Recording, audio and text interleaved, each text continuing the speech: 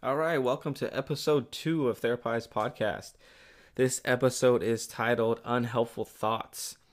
So, what we're going to get into today is we're going to get into one of my favorite top 10 list of automatic thinking patterns that are unhelpful. So, you can find this online on my website. I think it's listed under cognitive distortions. There's a lot of different ways that the therapy world has titled this, like thinking errors or irrational thought patterns, unhelpful thoughts. There's, like I said, there's a lot of different synonyms for it, but the basis of it is that it's an automatic thought or automatic thinking patterns that ultimately increase some sort of internal distress that impact and alter the way we behave and act, that then kind of strengthen our those negative thoughts. So we're going to get into that today. A disclaimer I wanted to put out there too is that remembering that the purpose of this podcast is to provide information and to destigmatize mental health, explore the human experience, and ultimately, hopefully, the listeners gain some connections to the information that is provided, and that it inspires them to take care of their mental health or improve the way they take care of their mental health. So I don't want this to replace seeking professional mental health or mental health services in your area. So if you do, need some mental health support, please reach out and look at some resources in your immediate area, wherever you might be. Yeah, like I said, I don't want this to replace any professional help. I also really want to caution against any self-diagnosis. If you listen to something on the podcast, if you're to receive a formal diagnosis, that would be done through an assessment with a mental health professional.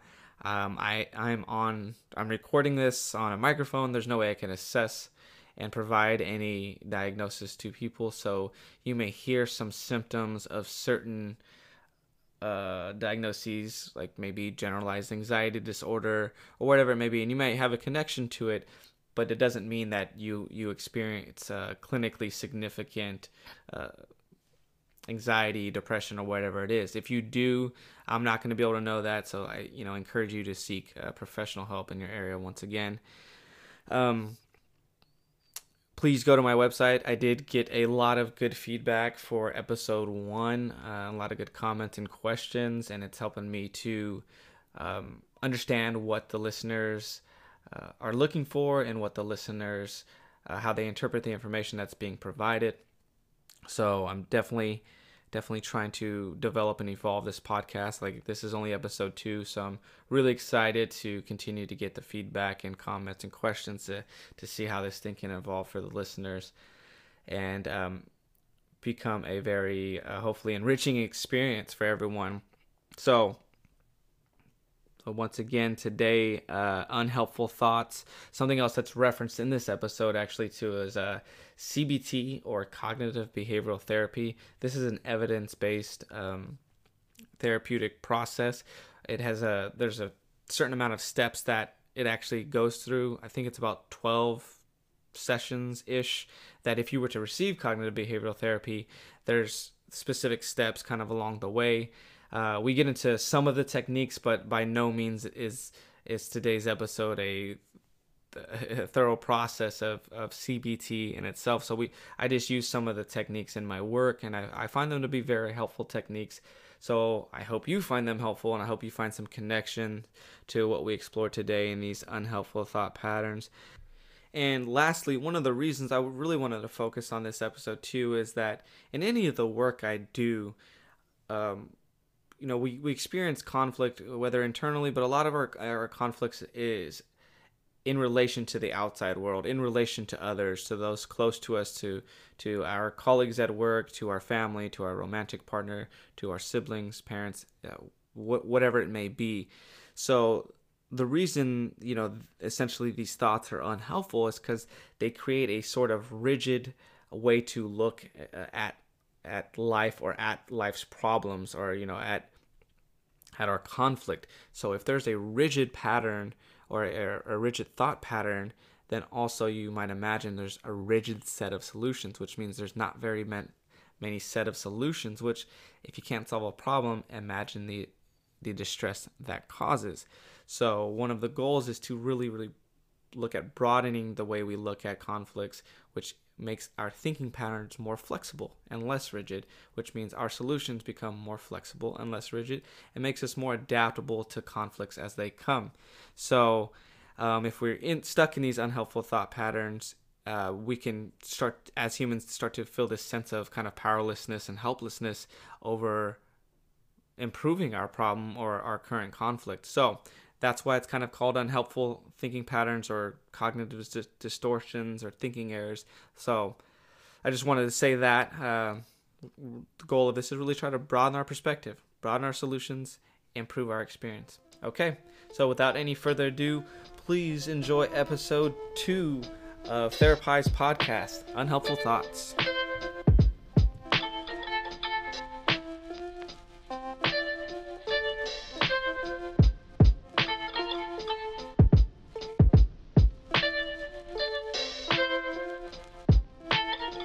Okay, so in this first segment of episode 2, we're going to review the top 10 most common patterns of cognitive distortions or thinking errors or negative thinking patterns.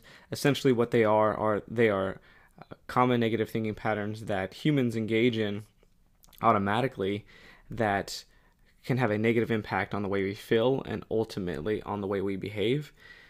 How I use this with clients is if I start to notice some of these patterns coming up quite regularly and causing distress in their life, we will start to review some of them together, just literally looking at the list and see if they can identify any of these patterns that they engage in and see if they can start to connect how these thinking patterns, these negative thinking patterns, impact their life.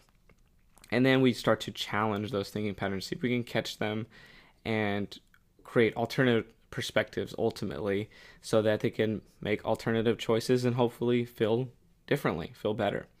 So I want to start off with saying, and I'll say this probably over and over again, is that thoughts are not facts. We may think something, doesn't mean it's actually true. Remember from last episode, our brain is constantly taking in information and trying to organize that information. So part of the effects of that is that a lot of automatic processes are happening. So sometimes the brain's going to be wrong about assumptions, and it can be easy to get caught up in these automatic negative thinking patterns.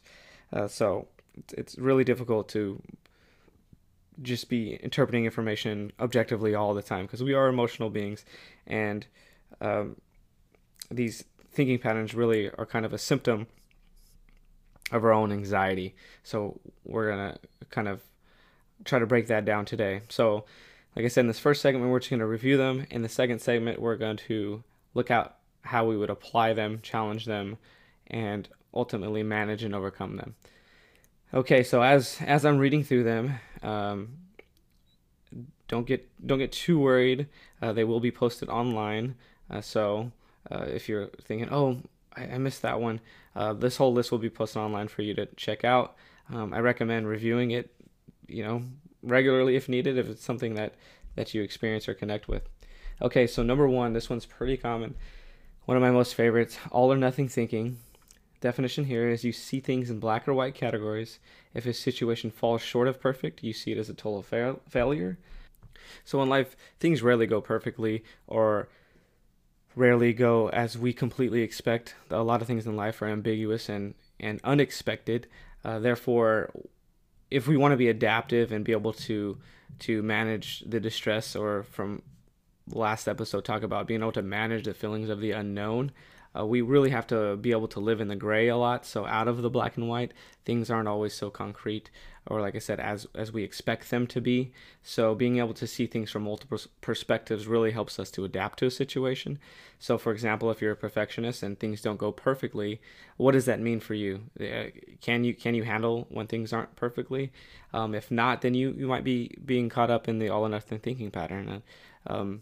It's either I performed perfectly at whatever it is, or I failed. Well, what about the progress you did make? So it's cut and dry. Life isn't as cut and dry as sometimes maybe our mind would like to make it. And that's that part of we talked about last week, the stress system, and anything outside of our kind of immediate control or something we can't immediately comprehend can be a little scary. Okay, so number 2, overgeneralization. You see a single negative event, such as a romantic rejection or a career reversal, as a never-ending pattern of defeat by using words such as always or never when you think about it. So an example of this would look like, oh well, I never get hired for a good job, or people always reject me, or nobody likes me. This is very similar to black and white to a certain extent, because you're kind of lumping up everyone or a certain situation as always something or never something. Oh, I'm never lucky. I never get what I want, or people always treat me badly. And you can keep going on with this, but it's really hard to say that something always happens or something never happens. Those are very extreme ends of an experience, and most of the time we don't live in the extremes. Similar with, like I said, with the all or nothing. So a lot of these you'll see how they kind of connect as we go through. So overgeneralization, seeing a single event as a never-ending pattern of defeat. Okay, number 3, mental filter. You pick out a single negative detail and dwell on it exclusively so that your vision of all reality becomes darkened like the drop of ink that discolors a beaker of water. So this could be like when you're trying to give someone some positive feedback. Maybe it's a partner, maybe it's a coworker, a student, your child, friend, whomever. You tell them 9 things they did great, and then you tell them one thing that you think they can improve upon, and they take that one thing, and that's all they hear. They oh well, I'm not good enough, or I didn't do great enough, and they focus on what's the perceived negative of that interaction versus all of the positive things that are happening. So, right, in essence, the filtering out the positives and only really focusing on the negatives. So you can imagine the impact on one's mental health this thought process, if you have this automatic thought process pretty regularly, you can have. You probably decrease self-esteem, decrease confidence, decrease self-worth, and so on. Okay, moving on to number 4, discounting the positive. So this is very similar to number 3 that we just went over, mental filter. So discounting the positive, you reject positive experiences by insisting they don't count. If you do a good job, you may tell yourself that it wasn't good enough or that anyone could have done as well. So I don't want to mix this up with like humility, because I think it's fine to be humble and not brag or boast about yourself. At the same time, to recognize the strengths that you do have and the good qualities about yourself, and not to just once again have that filter about focusing on the negatives about yourself. Okay, number 5, jumping to conclusions. You interpret things negatively when there are no facts to support your conclusion. So this is a super common one, actually, because if you think of last episode where we talked about, do a brief review, our brain's rejection or kind of automatic resistance to change, to try something new. Well, this is a way, in this jumping to conclusions, to kind of arbitrarily predict something that might happen so that we don't have to do it, or we can rationalize ourselves out of doing it. So 2 parts of the jump to conclusions. One is fortune telling, and that's kind of what I was just talking about now, is predicting that things are going to go badly before you actually even tried it. Like, I'm not going to apply for that job anyways because I'm not even going to get an interview. Well, you're going to assure yourself no interview by not applying, right? Or if I bring this up to my partner, we're just going to fight. That may be a common pattern that you have. However, that experience isn't here yet, and you're already, right, the purpose of anxiety is you're experiencing some emotional distress to a situation that actually doesn't physically exist in your environment. So that's what we talked about, the big difference between stress and anxiety. Stress, there's actually an external stressor or threat that's happening. Anxiety, it's worrying about something that may happen, which could be all the time. You could always worry about something that might happen. So fortune telling, the arbitrary prediction of things that will turn out badly. The other part of this is mind reading. So essentially having an assumption about what someone else is thinking. So for example, you can say, well, this person doesn't care about me because they didn't do these things that I expect. Well, that's not necessarily true. It might be true that they didn't do those things, but to say it's because they didn't care, that's an assumption that maybe it's not completely accurate without actually talking to that person. Or I didn't get hired because of whatever I want to say about myself, because I'm not good enough, because no one likes me. Well, once again, we can't read people's minds. So it's once again that arbitrary prediction on that someone is thinking or feeling a certain way without us actually checking out the evidence, which is having that conversation and being vulnerable, which we're going to kind of keep repeating over the course of this podcast. Okay, number 6, magnification. Exaggerating the importance of your problems and shortcomings, or minimizing the importance of your desirable qualities. So this is similar, kind of like we talked about, somewhat similar to mental filter and discounting the positive. I think of this a lot as kind of, in terms of the minimizing,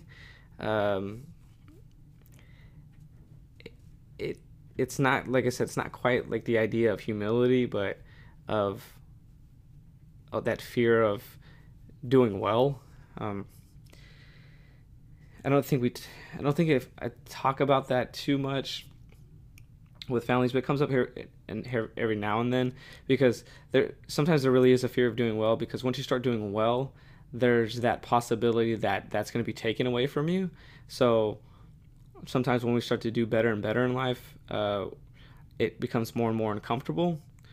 So we may minimize our accomplishments because we're fearing a potential future disappointment, and that's that anxiety, right? The future problem that doesn't actually exist is what we're worrying about when our brain is experiencing some anxiety. Let's see, exaggerating the importance of your problems. So if your response doesn't match kind of the nature of the problem, kind of an overreaction. So if someone didn't text you back, or you had some sort of interaction that seemed very minimal on one end, but then you had an overreaction, like, oh my gosh, this person didn't text me back, this means all of these things, and you really start running with it. We can come up for examples ad nauseum with this topic, and we'll save some of this for part 2, segment 2 of this podcast. But blowing things up out of proportion essentially is magnification. Okay, number 7, emotional reasoning. Assuming that your negative emotions necessarily reflect the way things are. So, for example, there's an example here saying, I feel terrified about going on airplanes, therefore it must be very dangerous to fly. So it's kind of finding a way to rationalize your fear or your experience. And we can do this in a lot of different ways. I'm not going to apply for that job because it's too difficult to get. There's too many people that want it. So really the emotion behind that is fear, or not feeling good enough, or whatever it may be. But we try to find some external rationalization so that we can engage in that avoidance tactic that we talked about, or that fight tactic. So finding a way to get some sort of external reason, that's the rationalization, to why we are or aren't doing something. Number 8 is one of my favorites. Should statements. So it doesn't seem like a big deal, but when I initially learned about this, I really started to connect with it because I know I did this internally a lot to myself and started finding myself doing it to other people, and it started hearing and connecting when I heard it more and more kind of in my social circle. So it seems like it's not a big deal, but it can become an effective way of thinking. So telling yourself that things should be the way you hoped or expected them to be. So we're really going to dive into the ideas of expectations in a future episode, especially the one about communication. What I want to say about expectations, the phrase that I say to families and clients, individuals, everyone, is implicit expectations lead to explicit disappointment. So what I mean by that is, as humans, we're constantly running on this script of the way we expect people to be, whether that's our children, whether that's our family, friends, partners, teachers, co-workers. We have the script of what we expect from people or expect from life. And when it doesn't turn out that way, it can feel devastating because we're left with a disappointment. So if you're like, well, I should be respected at work, or I should get a raise, or my children should listen to me. Well, what happens if those things don't happen? Because the reality is it's possible that they don't happen. So it could be true that you deserve those things, but getting into the should, this really leads to this kind of outward disappointment when things don't go that way, which can, increase stress, increase feelings of depression, anxiety, and overall kind of prevent us from effectively addressing these conflicts. So there's a lot of different words that we could replace should with that kind of have a similar impact, like must or ought or have to. This book I read a few years back really helped me kind of understand this idea, and it had this idea of have tos. And I found myself often saying I have to do this or I have to do that. But what it was robbing my brain of is the choice. Because if I said I have to do something, then there is no more choice, because I have to do it, right? I have to go to school. I have to get a job. I have to. And you can go on for days about this, and that's living by this script, or this kind of implied expectation of the way we're supposed to live. I have to do this. Well, why do you really have to? It's a choice. We have choices. So if we get stuck in that have tos, we rob ourselves of the autonomy and of that independent choice. So think of it this way: if we are operating off the have tos or the shoulds, we're kind of living in that black or white world. So anything that goes against it is probably going to cause some emotional distress. Well, I have to go to school, but I have to go to college, or I have to go to grad school, but I didn't get in, or I have to get my kids to listen to me, or I have to get married by this certain age, or I have to have kids by. Well, what if those things don't happen? Then that goes against your entire internal script, and that's going to be hard to deal with. That's going to be some distress that you're going to have to work through. So catching yourself in these thought patterns, going, no, this is a choice. I have a choice. I don't have to do this. I'm choosing to do this. And then I'm choosing not to do this. You can see in this, as we go through some of these, it's essentially ways of rigidly thinking. And when we're engaged in these rigid thinking patterns, it's difficult to experience the ambiguous nature of life, the unexpected nature of life, which is, if we're in that rigid mindset, anything out of our comfort zone, that's going to increase that chance of having that automatic stress response, that fight or flight response. We're probably going to experience more often, because things are always going to challenge our status quo, or our daily baseline of living. For some people more than others, of course, but life isn't always going to go as predicted, as planned. Okay, number 9, labeling. This is an extreme form of all or nothing thinking. So instead of saying I made a mistake, you may attach a label to yourself. Like, I'm a loser, or I'm a failure, something of that sort. So instead of just taking it as one specific situation, like I said, then you attach a negative label to yourself. So labeling, that one seems pretty straightforward. We could also do this to other people too. So if someone in our life, maybe we felt crossed us one time or didn't consider us when we thought they should, there goes number 8 again. We may say, oh, well, they're a selfish person, they're a narcissist. And hey, maybe there are some out there that you know, but if you start to see that pattern over and over again, you might be engaging that labeling pattern. And like I said, that's an extreme form of all or nothing. So if everyone in your circle is either good or bad, well, kind of maybe reassess that. How did you get to those assessments of people are only good or bad? All right, number 10, at the last one here. Personalization and blame. So let's start off with personalization. So this occurs when you hold yourself personally responsible for an event that isn't entirely under your control, which is a lot of things. So when I think of this often when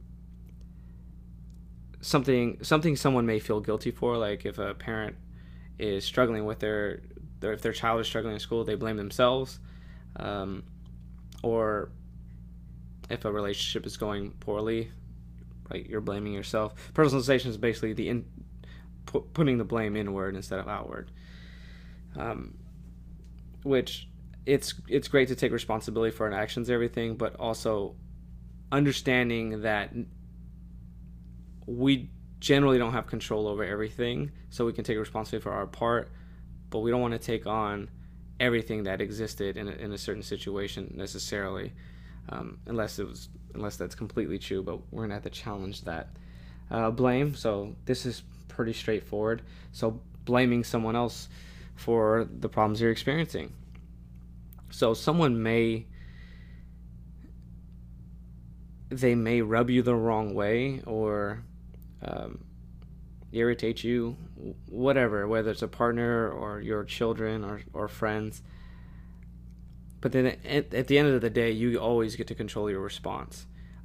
If you're functioning in an automatic response, then that's where you really need to figure out, okay, what are your triggers, and figure out how to manage those triggers so that you're not kind of going back and forth between fight or flight, and you figure out how to regulate yourself, which we'll get into in later episodes about mindfulness and coping strategies.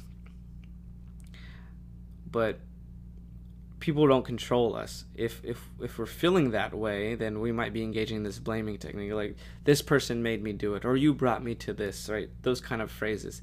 Well, that robs ourselves of our own responsibility, our own autonomy, our own ability to choose our own actions, and that could be detrimental, because then basically we are looking to the outside world to control us instead of finding control within. And what we're going to talk about repeatedly is that we don't have any external control over other people or over a lot of events that happen. We can almost always control our response, though, and it takes a lot of practice, and it takes a lot of discipline and mental awareness and vulnerability, the ability to acknowledge when you're feeling triggered, and the ability to acknowledge when you're feeling scared and vulnerable. Okay, so we just went through those top 10 list of cognitive distortions. That's cognitive distortions, or negative thinking patterns, or thinking errors. A lot of different ways that phrase it. This one here in particular is from the Pennsylvania Child Welfare Resource Center. So like I said, this will be posted on my website. You can find this easily online just by Googling cognitive distortions or negative thinking patterns, and find it for yourself. And like I said, I highly recommend looking through it and seeing which ones may influence some of the conflict or distress in your life, if at all. So this is going to end it for the first segment of the episode on everyday anxiety. So what I want you to do, we're going to take a brief break. Think about some of these things, reflect, see if any of them kind of connected as we went through them. I know we went through them kind of quickly, but if you can think of times you engaged in some of these patterns, whether it was some of the main ones like all or nothing thinking and jumping to conclusions are a couple of my favorites, or are you engaged in some should statements, and think about how those interactions went. Were they just stressful? Were they effective? And then when we come back, we're going to look at how I work with clients on challenging these and start to open up the perspective and create more flexible mindsets, because of the more flexible mindset we have, the more adaptive we can be to life's stressors. All right, talk to you soon. Enjoy the break.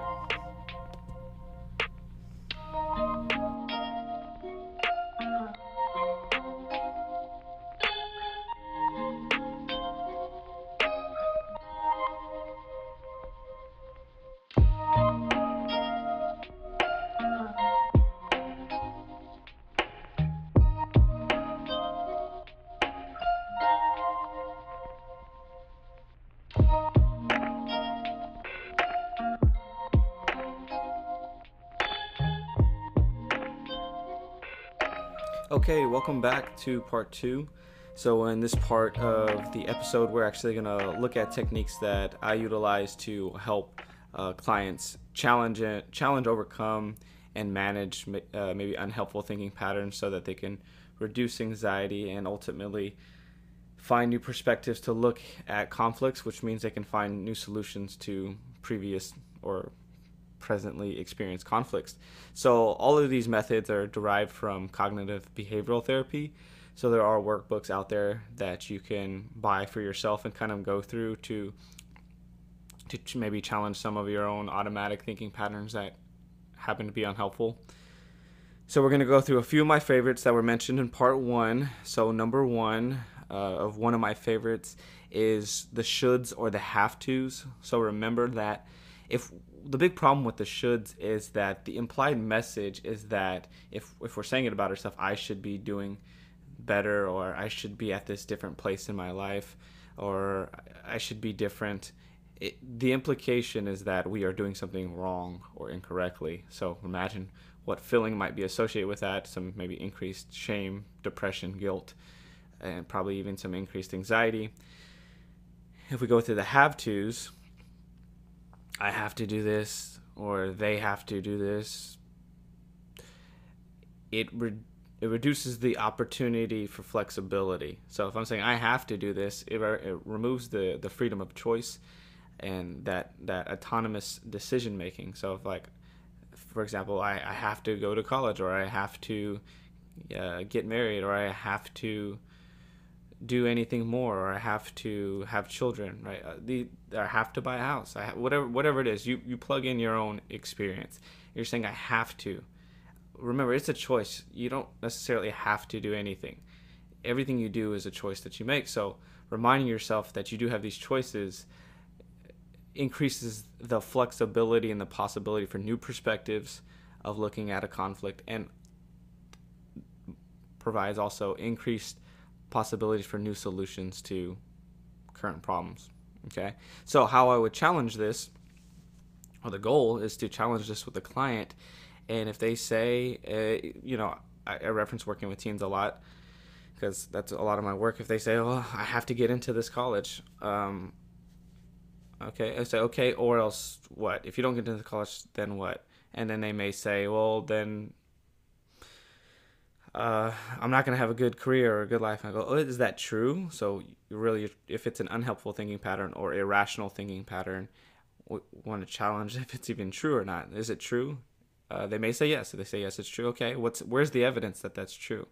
And usually, through more and more digging, we find out that it's just a message that's been implanted in their minds from either their parents or from their environment, right? It's a blue script that they've been prescribed that they think they have to follow. So like I said, insert your own scenario here, and then ask yourself, is that really true? Where does this thought come from? What is really the meaning behind this thought? And then how do you know that that's even true? Where's the evidence? And can we find the exception? So Um, say someone's saying, oh my gosh, I have to be married by this certain time in my life. And they say, oh, okay, or else what? Or else no one will want me. I'll be undateable. And I'm like, is that true? They're like, yes. I'm like, okay, how do you know? Because no one wants somebody past this age. And we're like, okay, is that true, right? And you can see more and more irrational thoughts coming up. And then, like I said, you could start asking them, is there someone in your life that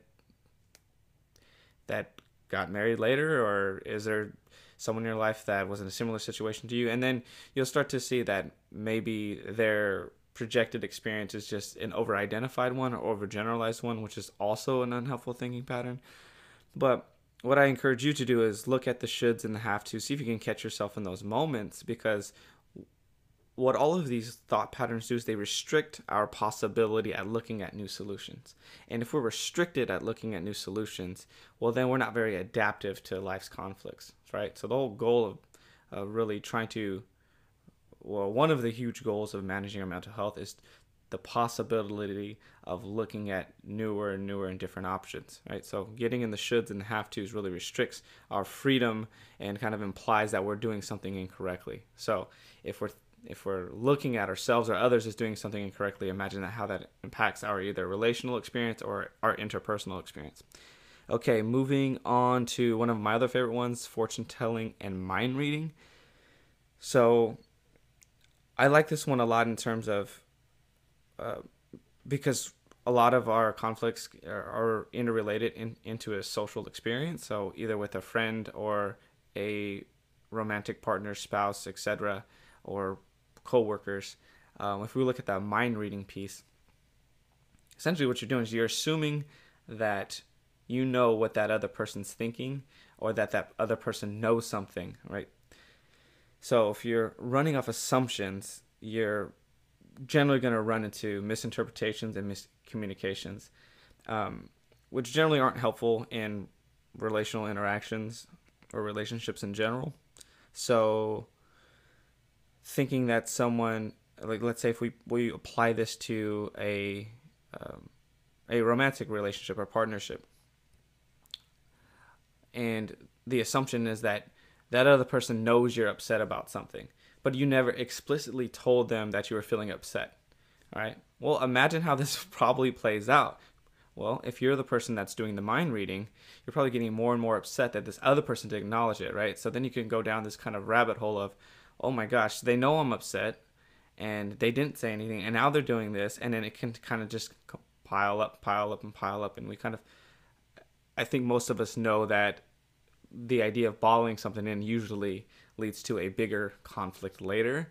So mind reading is something that we can easily fall into because we're in our heads all day. We know what we're thinking. We know if we're feeling upset, or at least if we're feeling good or not. However, it's an unhelpful thought to assume that the other person knows what you're thinking or knows what you're feeling or knows what's going on inside you if you haven't explicitly told them. Now we can go on this part right here, the kind of the interactional piece, for a very long time, and we're going to save that for a communications episode, because this mind reading and this unhelpful thought pattern can really impact our close friendships, relationships, and romantic relationships, and have an impact. So we'll get into that into the communication episode. But for now, we'll go and switch on over to the fortune telling part. So both of these were linked together because fortune telling is very similar. It's assuming, right, a potential outcome is going to happen without actually having the evidence. So once again, right, we can go through those same kind of outline steps. Input your own scenario here of whatever it is that you may be avoiding. If you're avoiding addressing a conflict, I actually just had this come up the other day. And interpersonally, I had made a promise to a friend that I would do something for them, and then I ended up changing my mind and backed out of it. And then my initial reaction internally was that this was going to turn into a conflict and that my friend would be upset with me. So I was engaging in fortune telling. I had to catch myself, go, oh, okay, guy, you don't actually know if that person's going to be upset. The only thing you do know is that you're going to tell your friend that you're not really to doing what you initially said you would do. And that's the only thing that was actually true in the moment. So I had to ask myself, is it true that this is actually going to be a conflict? How do I know it's going to be a conflict? Well, sometimes if there's a pattern of perpetual conflict, that might be our reasoning, but we still don't know every time, right? And so I addressed it, and it actually was no conflict, but I had that anxiety reaction internally, like, oh my gosh. And I wanted, my urge was to avoid this interaction, and I started distracting myself so I didn't have to address it. But we know that that's not really helpful in our growth and development. So I addressed it, acknowledged my own anxiety and resistance, asked myself those questions. How do I know if this is really a conflict? And then turns out it wasn't a conflict. So fortune telling or arbitrarily predicting, yeah. So we ask ourselves those questions, and really challenge our thoughts. And I think one of the main things with fortune telling too is none of us can predict the future. So you can always kind of say, yes, this is possible, this may happen, but it's not certain it may happen. So think of if you're avoiding, like the students I worked with, if they're avoiding schoolwork or avoiding applying to college because the fear is that they're not getting in, or when I've worked with adults in relationships, they're avoiding certain conversations because the assumption is that it's going to turn into a fight or that it's going to go nowhere, which maybe that's been their experience. But if you try to introduce a new way of interacting, then there's a new possibility or a new way of looking at the idea of the fight in general as an argument or a discussion, and start to kind of reframe it and create some new skills to try to find a new outcome. So none of us can predict the future, so just try to challenge that, and if we introduce a new behavior, hopefully we can have a new outcome. All right, and one of my favorite ones too, black or white thinking. This, I really like connecting this to the idea of perfectionism, but it doesn't necessarily need to stop there.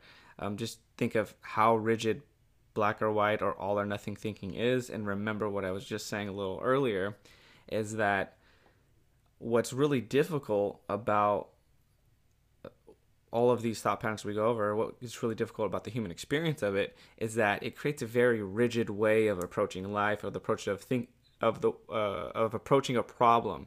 So if we only have one solution to a problem, if that solution doesn't work, then guess what? Internal distress, right? It's not going to feel good. So the idea of perfectionism, really connects to that idea of it's either perfect or it's all terrible. So how do you respond if things don't go entirely your way? Can you adapt and adjust and also still see that when things aren't 100%, they can still be really good, that you can still find the good in almost any in almost any situation. Things don't have to be all good or all bad. So challenging, right?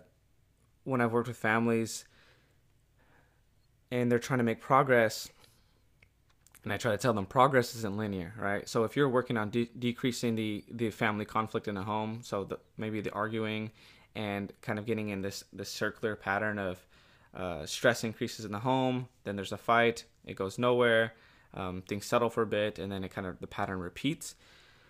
Well, when we start doing the work together of going, okay, we're going to try these new techniques. Instead of arguing, we're going to take a break. You're going to write down what it is you're really feeling, or kind of think of the main point of what you're feeling. Whatever techniques we try. Well, they may try it once, and then they go, oh, it didn't work. It failed, right? That's that black or white thinking. I'm like, well, no, just because it didn't work right now, it doesn't mean it's not going to work. We have to keep trying, and we have to keep practicing at this. So when I'm doing the work, black or white thinking comes up kind of quite regularly, because whether it's if I'm working with a child, or I'm working with a couple, or I'm working with an entire family, that feeling of something immediately not working, the urge to quit and go, okay, this either works or it doesn't work. Well, like I said, progress isn't linear. It's possible to make progress and in your mind actually still feel like you failed. So for example, when I'm working with anyone, one of the things we're eventually going to get to is that person or persons being vulnerable, expressing how they feel, what's the hurt, or what's the fear that's driving this that is perpetuating this conflict. So usually the first time I'm with a client or client in the family, the first time that someone introduces the vulnerability or someone acts in a vulnerable way and it doesn't work out perfectly, people can shy back away from that and say, see, this is why I don't do this, and go right back into that defensive mechanism, into that shell. Because remember, doing what we know is generally more comfortable than doing what we don't know, even if the part that we don't know is eventually more effective. And that's why we go to therapists and we work on these things. So real quickly, we'll end this segment on going through the cognitive triangle. So what this is it's also a cognitive behavioral therapeutic technique. And like I said, you can look this up. I'll also have an example posted on my website. So at the top of this triangle, we start with the thought. Okay, so a thought that the client brings to the table, right? So I'm just going to start with a very generic thought of, I can't do this, okay? Think of a situation in your own life about this, of a time that you felt you can't do this. So it's whatever that situation is. I can't do this, right? So that's at the top of the triangle. We start with that thought. That thought, then we then go, okay, what feeling is associated with that thought? Well, potentially some feelings of shame and guilt, which are hard or difficult, can be difficult emotions to feel and deal with. Some maybe feelings of depression, right? It's like a lowered self-esteem. If you think you can't do something, some feelings of anxiety, right? Because if it's something that maybe is in your life that you maybe feel that you need to do but that you can't, think of how anxiety provoking that is. Oh my goodness, I need to do this, but I really can't. Like, I need to address this conflict with my partner or with my friend or with my boss or with my coworker. Or I need to, whatever it is, but I just can't. Okay, so imagine all the feelings associated with that. And then think of the behavior that then comes of that.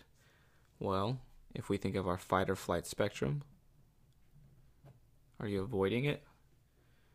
Or are you engaging in ineffective kind of fights and conflicts? So if you're avoiding it, and I love this for the I can't part, right? If you're avoiding the situation, then you just prove to your mind that you can't do it because you didn't do it. Okay, so then that thought just becomes a circular, or I guess triangular pattern that can keep going. Well, I avoided it, so I can't do it. Something as simple as jumping off a high dive board. I worked in the summer camp a few years ago, and I remember there were certain kids that felt they couldn't do it. Like, oh my gosh, I can't do it. So then, some fear, some low self-esteem because other kids were doing it. And then once they did it, oh my gosh, I can. So the thought changed. So thinking of that idea of I can't, it's not a true thought. It's not a fact that you can't. What might be truer, and this is the part that I'd start challenging any client that I worked with, I said, what's a truer thought than that? Because saying I can't, what is that? That's fortune telling. You're telling yourself you can't do something that you haven't even tried yet. Maybe you tried in the past, but you haven't tried it again. So I said, okay, what's a truer thought? I haven't done it yet. That's a truer thought. Okay. Well, how does that thought change the way you feel? Well, I feel that actually there's more possibility, so maybe a little bit more hopeful, because now we've opened up the perspective. When you say I can't, close perspective. It's only one way it can be, and it's not going to happen, right? This is that also into that all or nothing thinking.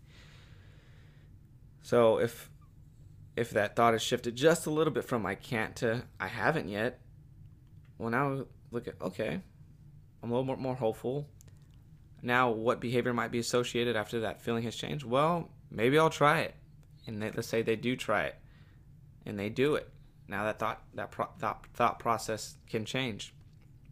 So ultimately, in cognitive behavioral therapy, we're looking at what's the root of these thoughts or these unhelpful thinking patterns or cognitive distortions, how we can challenge them, And can we catch and change our thoughts, or catch and change our behavior that will ultimately change the way we feel?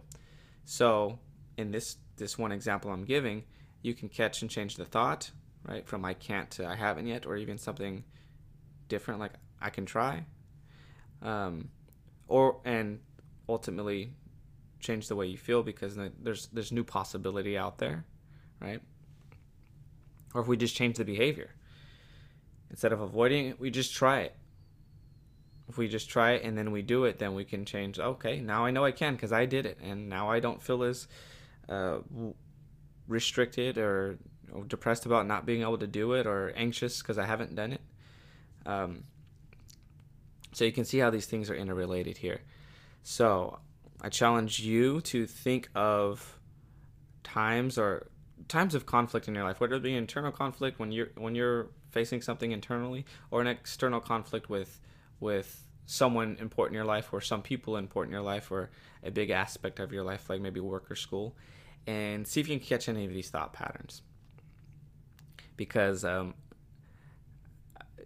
think it's easy to fall into these thought patterns, because remember, our brain is, a lot of things are automatically developed, and we get this blueprint or schema in our brain of how to operate in life because of what we've been exposed to, and also like what genetics we have in our brain. And one of my challenges as a therapist is, can I broaden that blueprint? Can I broaden the possibilities and perspectives, a way to look at a problem, and ultimately to find more and more solutions so we're more adaptable to life? So anyways, I hope you enjoyed that. We're going to take a quick break and we'll close it out.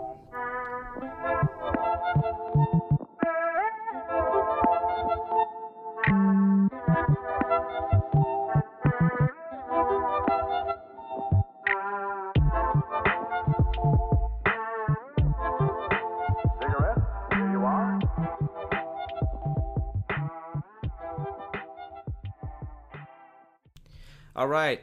Thank you for listening to today's episode. Quick recap: we talked about unhelpful thinking patterns and how they can increase our feelings of anxiety and potentially depression, shame, and some other emotions that can maybe negatively impact our behavior and ultimately our mental health. So we will also reference cognitive behavioral therapy. So there are workbooks out there. I'll have some links and some resources on my website, therapizepodcast.com. So please go check that out. And please also leave some feedback. And you can even drop questions if you want a specific question answered, because I know a lot of this, I try to keep it really general, because my hope is that the listener is taking an example and trying to input their own experience into the example that I'm providing.